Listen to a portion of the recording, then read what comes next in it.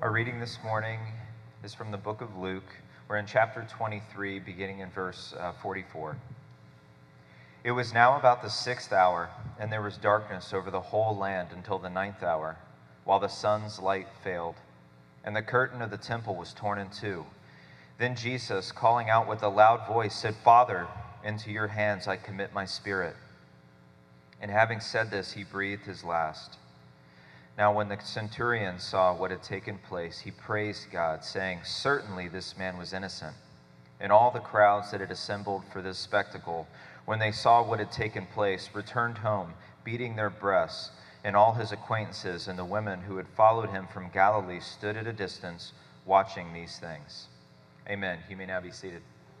If you haven't been with us the last couple of weeks, we are looking at the last hours of Jesus' life.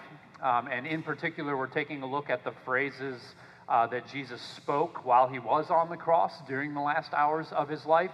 And this is kind of a mini-series within a larger series where we've been looking at the book of Luke. We've been specifically focusing on the passages and the stories, the parables, and different things that are in Luke that aren't in any of the other Gospels. Just taking a look at what it is that Luke provides for us in his perspective of the life of Christ, his ministry, and of course his death and resurrection. And so as we do this, we're seeing again and again that Luke liked to focus on the people that everybody thinks should have been not included in the whole story, the folks that were kind of beyond the reach of religion or maybe should have been left to the side.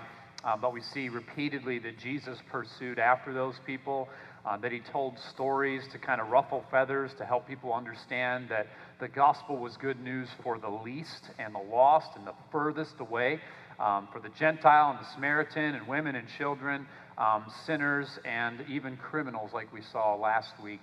One of the guys hanging next to Jesus being invited to Christ's side after death, which is just unbelievable when you think about it. So in the midst of these sayings, we have what we just read here today, which is Christ calling out to his Father just before he died. And so this is our last little saying. And then conveniently, we're going to turn the page on Easter next week, and we're going to look at some of the first things Jesus said after he rose. So we're catching the last things Jesus said as he's dying, and then we'll catch some of the first things that Jesus says after he rose. In particular, we're going to look at a conversation on the road to Emmaus in Luke chapter 24. So if you're coming back to join us for Easter next week, you can cheat and read that ahead of time and come and preach the sermon instead of me, because that'll be fun. So let's read that again, and then, not that again, let's read what we just read again, and then we're going to jump in here. And this passage is just chock full of stuff, so we're gonna have to get going here. So here we go. Luke 23, starting in verse 44. It was now about the 6th hour, and there was darkness over the whole land until the 9th hour, while the sun's light failed. And the curtain of the temple was torn in two.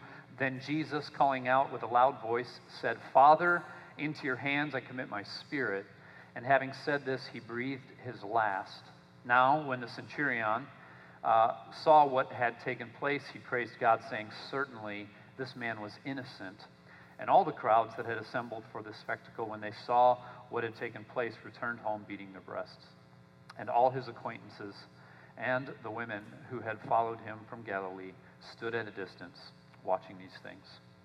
All right, let's pray. Father, we thank you for this beautiful opportunity to come as your people and to gather together under your word. We are aware of and we recognize that we as fallen human beings are prone, we're prone to wander, and we're prone to miss you. We're prone to forget the gospel. We're prone to look to the self, and believe today in this passage we'll see just the kind of the subtle destruction of those things, of forgetting you and of looking to the self. And so I pray that you'd reorient our lives like you have to pretty much every single day, and especially we come here on this day, the Lord's Day, to be reoriented Just like Kelly read a prayer earlier, to be reoriented to the better truths, the fuller truths, the real and true truths, those truths that are given to us by you from your word, trustworthy over centuries, because we know they are sure, and we know that you are faithful, and we know that the giver of these truths is himself true. You are true, you are life, you are light, and you are our way. And so please set our hearts on these truths today. Reorient us in whatever ways we need. God, would you give us the opportunity to repent not only of sin, but also repent of our self-righteousness, repent of our good deeds even, because often we think our good deeds are the things that are earning us the favor with you.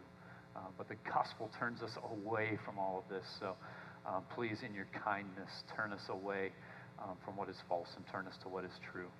And God, I don't stand here as the beacon of truth, and so we beg for help that you, by your Spirit, would overpower the flesh of a weak man, and that you would bring your truth to bear on your people, because it is your name that is on the line. And so for your sake, for your glory, for the honor of the true King, would you, God, open our hearts, open my mouth, open our eyes just to see the glorious truth of Christ today. We ask this all in his name. Amen. Amen. So Luke 23, this entire narrative, and I have done it the last couple weeks, just tried to sit and just read the significance of all of the events that are going on. Last week I read from the Psalms, which were kind of foretelling and showing so much of what Jesus was going through in these moments. Again, this morning we saw in Psalm 31 that we read for our call to worship, there was another moment where the psalmists from thousands of years ago point to this moment, and Jesus from this moment points back to the Psalms, just showing the interconnectivity of all of this stuff. And so there are just sentence after sentence after sentence in this narrative, just colossal things that are taking place.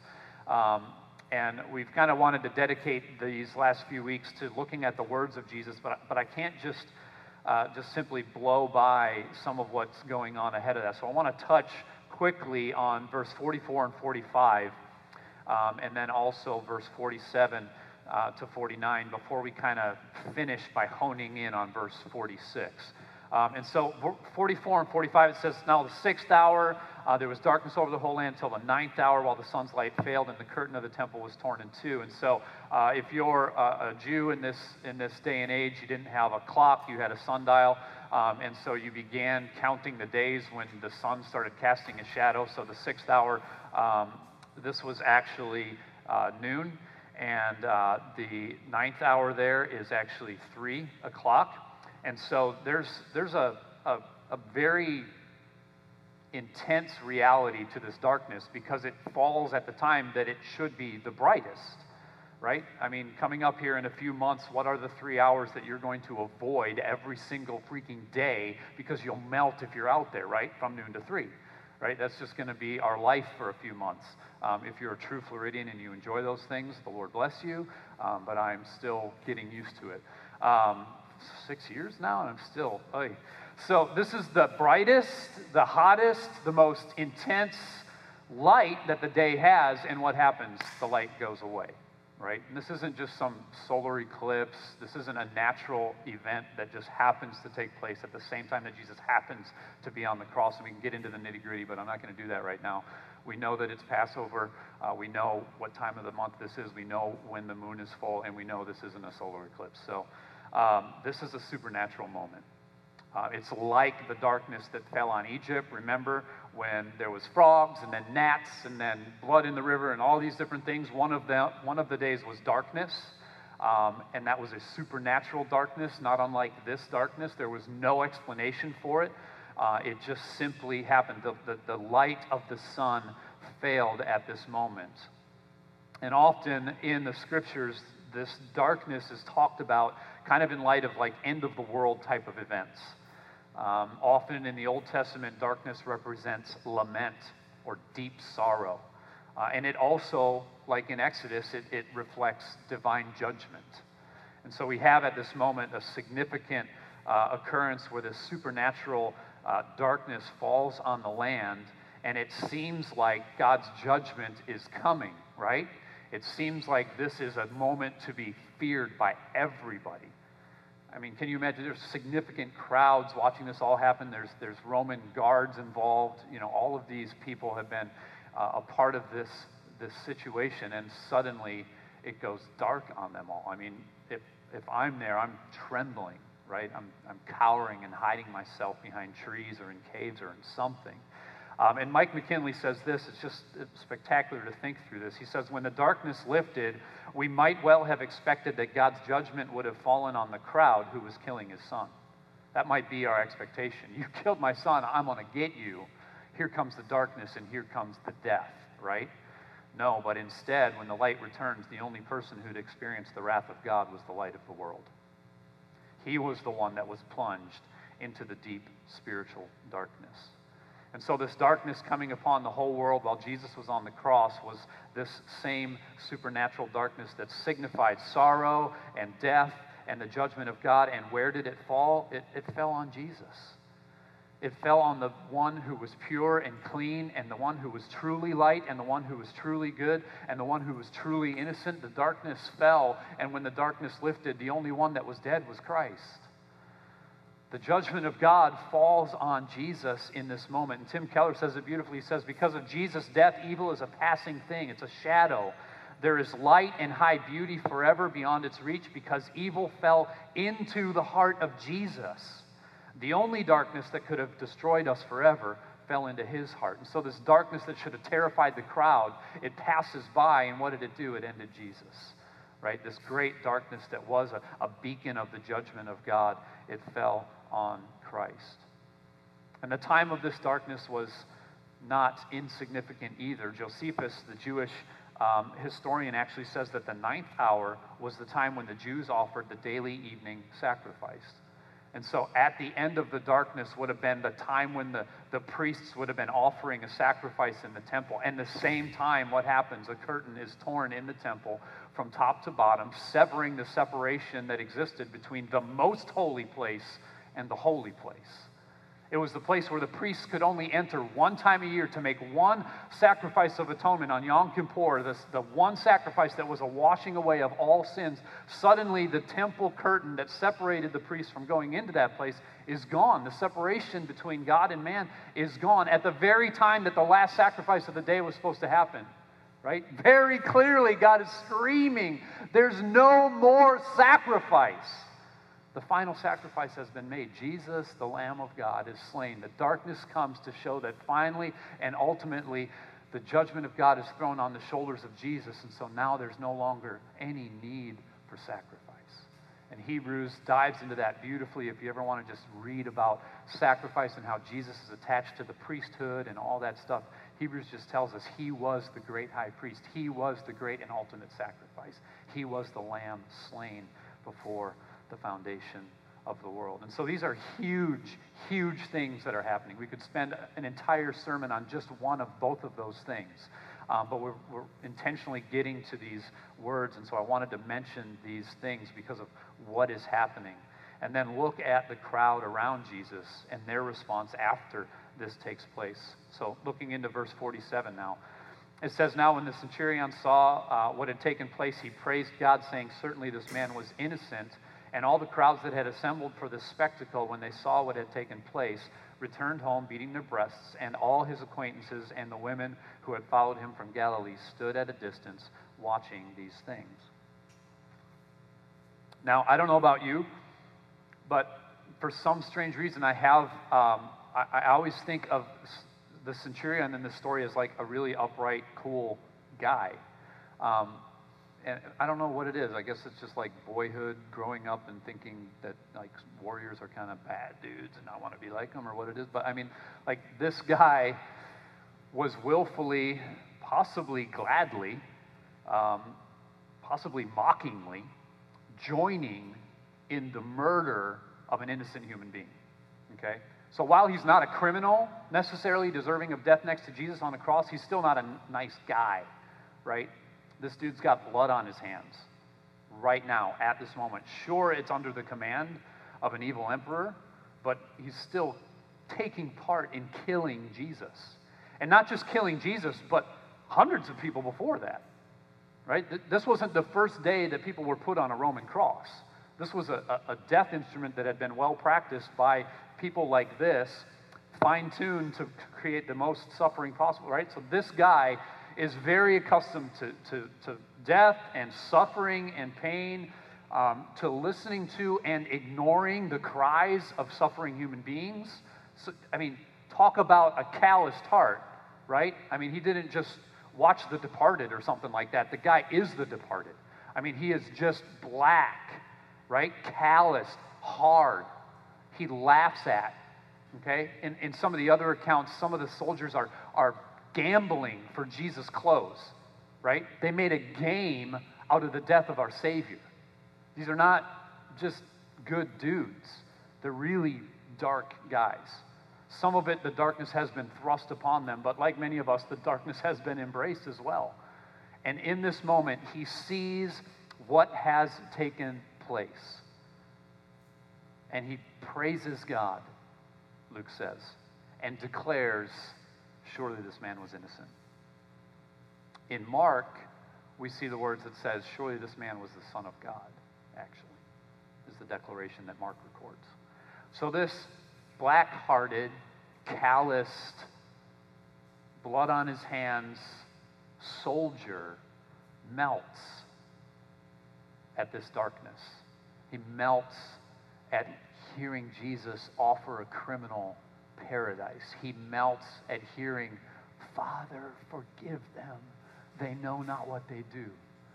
Right? This external, I'm tough, which has an internal callousness to it, suddenly is melted, and he sees Christ's behavior to his enemies. He hears these words. He witnesses this supernatural darkness, and he declares this man was innocent. He recognizes that Jesus was pure.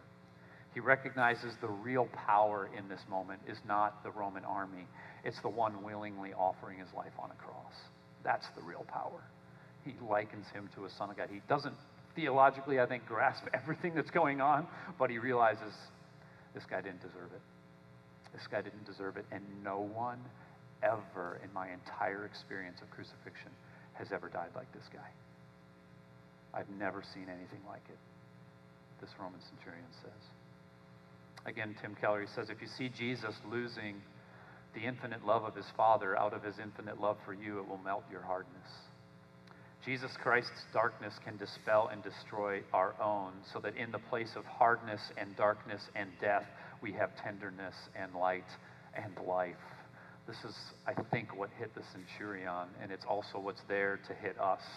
That in the place of our darkness, Jesus takes it to give us his light. And if you observe, just looking, gazing on the great love that caused him to endure that, to willingly let these things happen to him, if you realize what's truly going on, that Jesus is trading places with you, it's the only way your heart will be soft to receive the true gospel message.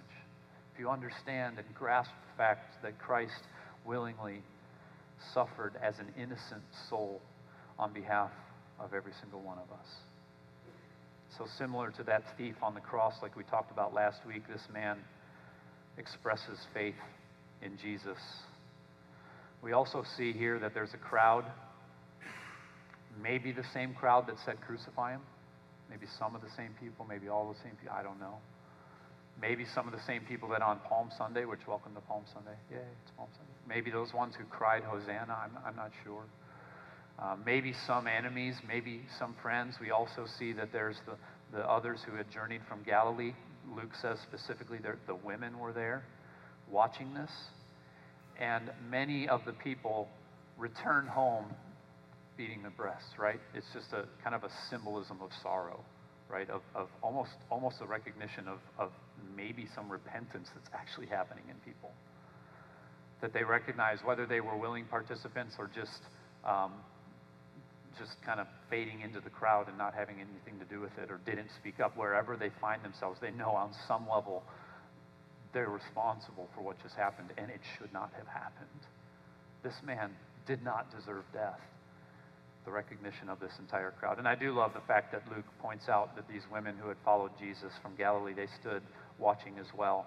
Luke highlights them again and again, as we'll talk about next week on Resurrection Sunday. They're the first ones to preach the resurrection of Jesus. The women were. It's pretty cool to see that. They saw the tomb and went and told the disciples the Son of God is alive. And so these are some of the significant things happening in this passage. But like I said, I want to focus in on verse 46. And so let's read that again. It says, "Then Jesus, calling out with a loud voice, said, 'Father, into your hands I commit my spirit.' And having said this, he breathed his last." So now 2 of the 3 sayings that we've concentrated on here in Luke, the ones that are unique to Luke's gospel, 2 of the 3 sayings are prayers from Jesus to the Father. Okay? So the lion's share of Jesus' final words are prayers to the Father. His response to all of this evil is to call on his Father. His response to the wicked just surrounding him and threatening him and his life being in danger is to go to the Father. Right in the middle of the very worst hours of not only Jesus' life, but of any person's life ever in the history of the world, he is aware that his Father is present, that his Father is listening, that he can call on his Father. He still knows in the middle of all this that the Father is good. And though he's surrounded by the unknown, I mean, I kind of tried to get into the mind of Jesus here, and just there's darkness, there's shadow, there's mocking, all these different things that are happening all around him, and they're all things that have been foretold in the Scriptures, and yet Jesus is here not fully contributing to all these things. They're happening all around him. It's God the Father doing this stuff. Jesus didn't say, "Sun, go dark," right? The Father is actually making all these things come to fruition. It's just this deep trust in the soul of Jesus to say, whatever is supposed to be happening right now is happening. Even though my hands are tied, I mean, more than literally, my hands are tied. Everything around me that's happening is happening according to a plan, according to the knowledge of the one who holds the entire world in his hands. And so he's surrounded by all these unknown things, these things that he's not in control of. He doesn't get down off of the cross. He sits there and endures. And yet with his final words, we see that Jesus is putting his trust in the Father. Into your hands I commit my spirit. Jesus trusts the utter unknown, right? Life beyond death. He trusts that into the hands of his Father. Trusting what should be happening here is going to happen, and what will happen in the future is in your hands, God. I trust you right here and right now. And I want to look at this not in a way where we say, you, dear follower of Jesus, need to look at Jesus in this moment and start trusting God like Jesus trusted the Father. Okay? So get with it and trust God better. Okay? That's not where I want to go this morning. Instead, I want to concentrate on the fact that Jesus trusted the Father perfectly in the worst situation to ever befall a man, and he did that for you. Jesus trusted for you. Jesus had perfect faith for you. That's what I want to look at. The fact that when you struggle to trust God, you won't be let go by his hands of grace because Jesus passed the test of trust. Jesus passed the ultimate test of faith. And so I'm not here to say, hey, come on now, pass your test of faith. I'm here to say when you stumble, like me, your way through this test of faith, trust that Jesus had perfect faith for you. He had perfect faith for you. He's not standing by, anxiously biting his nails, watching you go through your test of faith and thinking, oh, come on, kid, come on, kid, come on, kid, get it right, you can do it, come on, kid. I mean, he's praying for you, but he's not freaking out. Why? Because you staying in the hands of the Father is not up to you getting this test right. You staying in the hands of the Father is up to the fact that Jesus has already gotten the test right. And he's guaranteed, he's settled it with his blood. I will not leave you. I will not forsake you. He's standing by, really, really, really close by, with his perfect record of trust, with his spotless performance before the Father, and he is holding that up instead of drawing attention to your failure to trust God in whatever test you're in. That's where Jesus is. Not saying, come on, kid, get it right, but saying, listen, no matter what, the test has been passed. The perfect record is available, and by faith, that perfect record is yours. This is the life of faith. It's not Jesus saying, you've got to perfectly trust me. Rather, it's Jesus saying, trust my perfection. I've got you. Richard Sibbes, a Puritan, says it very plainly. A weak hand may receive a rich jewel. A weak hand may receive a rich jewel. An imperfect attempt at trusting God, an open hand trying but failing to grasp what faith is, what this life is really about, just struggling through it. That kind of hand can receive the perfect jewel, the perfect gift of Christ's perfect life on your imperfect behalf. This is Christ on the cross for us. He passed the greatest test of faith so that when we struggle through ours, we know we're still in his hands, right? We know we're still in his hands. One time, Rachel and I took a cog railway ride to the top of Pikes Peak. Anybody been to Pikes Peak? No? One, two. Figured. Yeah, you guys, we talked about it. The average uphill grade of this train ride was 12%. The thing goes all the way to the top of a 14,115-foot mountain. Often this train rides right on the edge of the mountain wall, and at times it hits a incline of 24%. And there was times we rode this train and it seemed like it was a normal train ride. And it was like through the woods. And it was like deer. And it was like a Disney movie. It's like, yeah.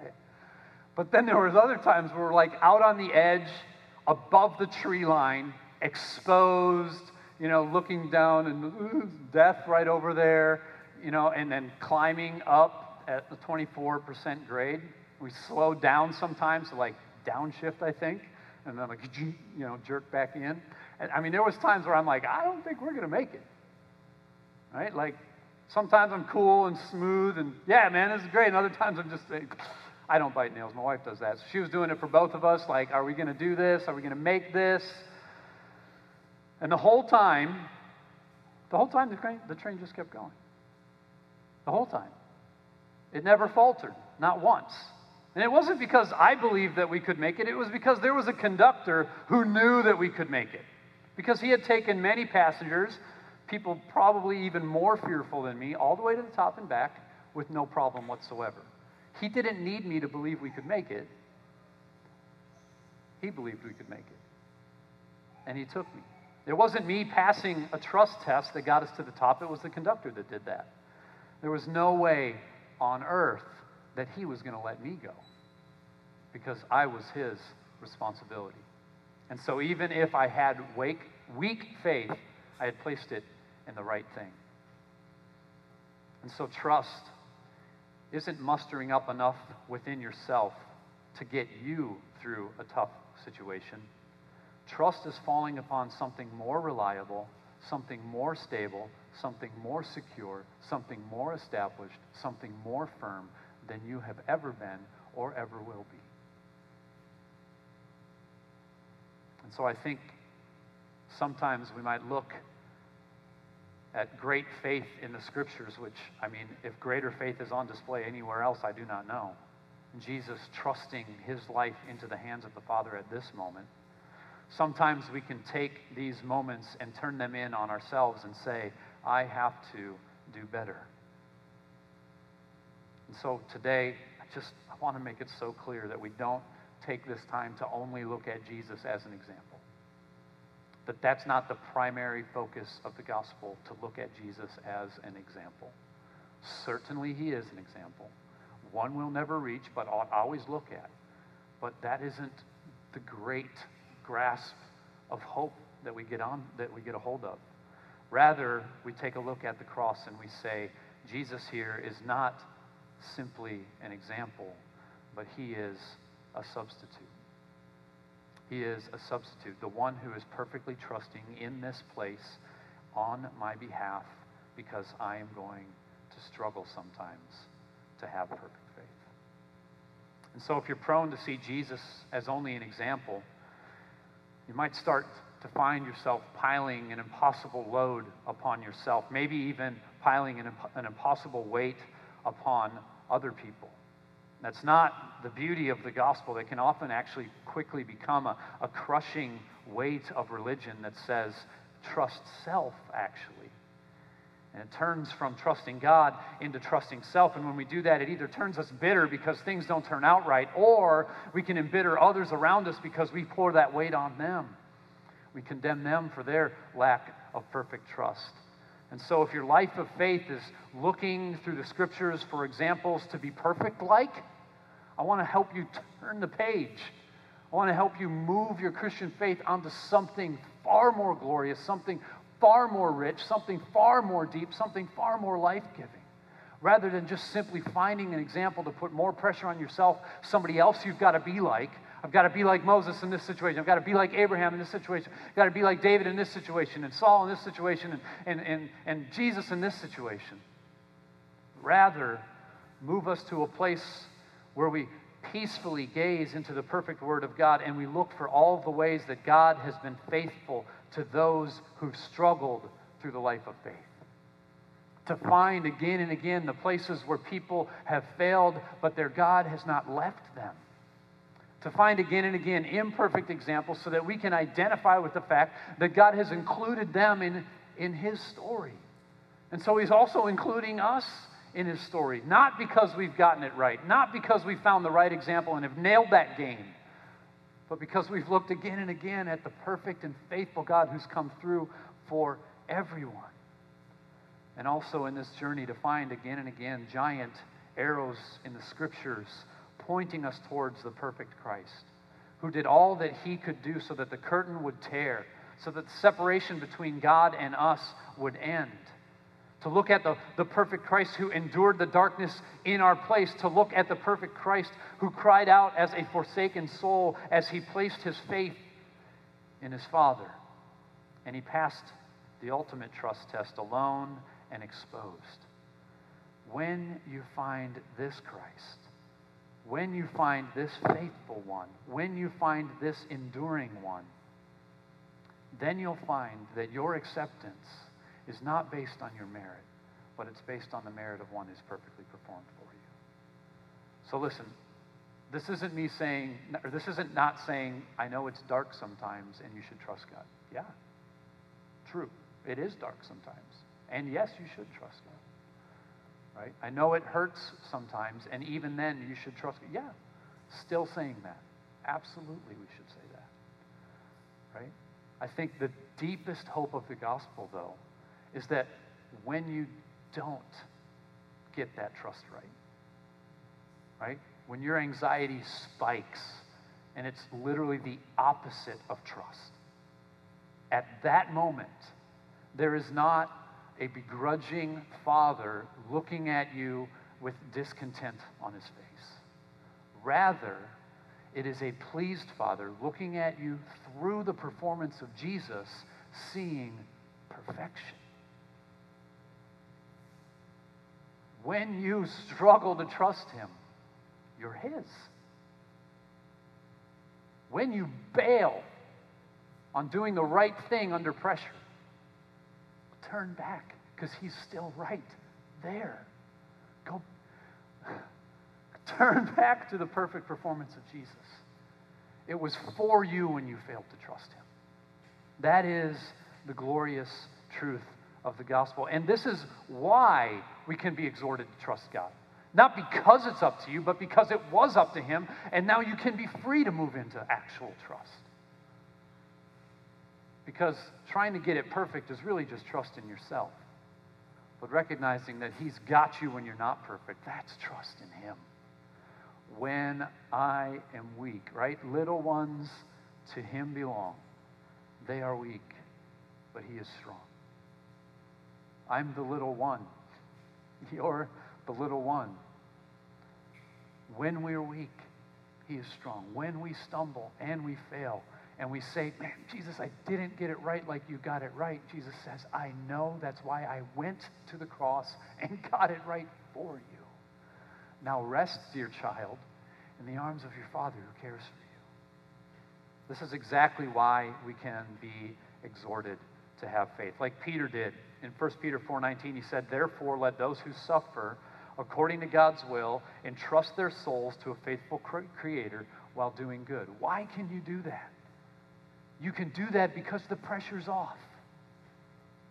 You can stumble your way through trusting God while suffering because the pressure's off. Because it's not all up to you to get it right. That's why you can actually joyfully move into pursuing real trust in God. Because if I happen to misstep along the way and start to slide down the cliff face of that scary mountain, it's not up to me. He's holding me even in these struggling moments. The basis for this trust is the faithfulness of God. Just like the basis for my trust, my weak trust in that train ride, in the man who'd done it time and time again, who knew the route, had been to the top and been back down, and probably faced some trouble on the way. I could trust that. I could rest there. I could sit back and enjoy the view because it did not depend on me. It depended on him. Same too in your journey of faith. It does not depend wholly on you. It depends wholly on Jesus. And he, to his very last word, right up until his dying breath, he trusted the Father for you. And we opened this day with a call to worship from the beginning of Psalm 31. In there, we heard the same words that Jesus cried here. He was reciting Scripture. He was praying Scripture as he was on the cross. We read those words, into your hands I commit my spirit. It was a psalm. And then it was the words of Jesus, as Jesus perfectly trusted the Father for us. I want to finish today by reading the last part of that same psalm. So if you've got a Bible app or you've got your Bible with you, turn with me to Psalm 31. I want to read verses 14 to 24 and just watch this thing close us out. It says this, but I trust in you, O Lord. I say, you are my God. My times are in your hand. Rescue me from the hand of my enemies and from my persecutors. Make your face shine upon your servant. Save me in your steadfast love. O Lord, let me not be put to shame, for I call upon you. Let the wicked be put to shame. Let them go silently to Sheol. Let the lying lips be mute, which speak insolently against the righteous, in pride and contempt. Oh, how abundant is your goodness, which you have stored up for those who fear you, and worked for those who take refuge in you, in the sight of the children of mankind. In the cover of your presence you hide them from the plots of man. You store them in your shelter from the strife of tongues. Blessed be the Lord, for he has wondrously shown his steadfast love to me when I was in a besieged city. I had said in my alarm, I am cut off from your sight, but you heard the voice of my pleas for mercy when I cried to you for help. Love the Lord, all you his saints. The Lord preserves the faithful, but abundantly repays the one who acts in pride. Be strong and let your heart take courage, all you who wait for the Lord. So yes, may your trust be in God. Right? When it's dark and things seem hard to understand, may you trust him then. And even in the pain, when it seems like he's far away, may you trust him then. But even more so, may you know deep in your soul that when it's hard to trust, when you're saying more than, here's my faith, Father, when you're saying, help my unbelief, when those are the cries of your heart, may you know then that Jesus trusted perfectly, and because he did that for you, you can rest assured that he's got you in the palm of his hands. Because he's got you when you failed to trust him, that's why you can trust him. Because he's perfectly got you. Amen? Let's trust him together. Let's pray. Father, this morning we thank you for the good news of the gospel of Jesus. That we, though flawed in our attempts to have faith, are taken up in your arms because of Christ's perfect faith. Because he alone endured suffering perfectly. Because he alone faced darkness and did not sin. Because he alone endured pain and did not collapse. Because he alone dealt with evil, stood there in the face of evil, and did not retaliate with evil, but rather surrendered in love. Because of this, we know that as we fumble in the dark, as we struggle our way through some of these tests in our life, as we even struggle in the times that are easy, God, we know that you've got us. You've got us because you hold on to us closely based on the work of your Son, based on the perfect performance of Jesus. Because he did the work, we can rest in your arms. Because he, in that darkness, absorbed the wrath. Because he felt the abandonment of God turning his face away. We know that the promise of I'll be with you till the end is ours. And it's secured in the work of Jesus. And so God, we trust you. We trust you as we stumble through this trust test, this life of faith. We trust that when we can't quite get it right, that you've gotten it right for us, that you're holding us. And that is precious, and that is powerful, and that is real love. Thank you, God, for Christ, the perfect sacrifice, the one who endured for us, the one who faced it for us. Now we have perfect fellowship with you because of him. We love you, and we thank you for this in Christ's name. Amen.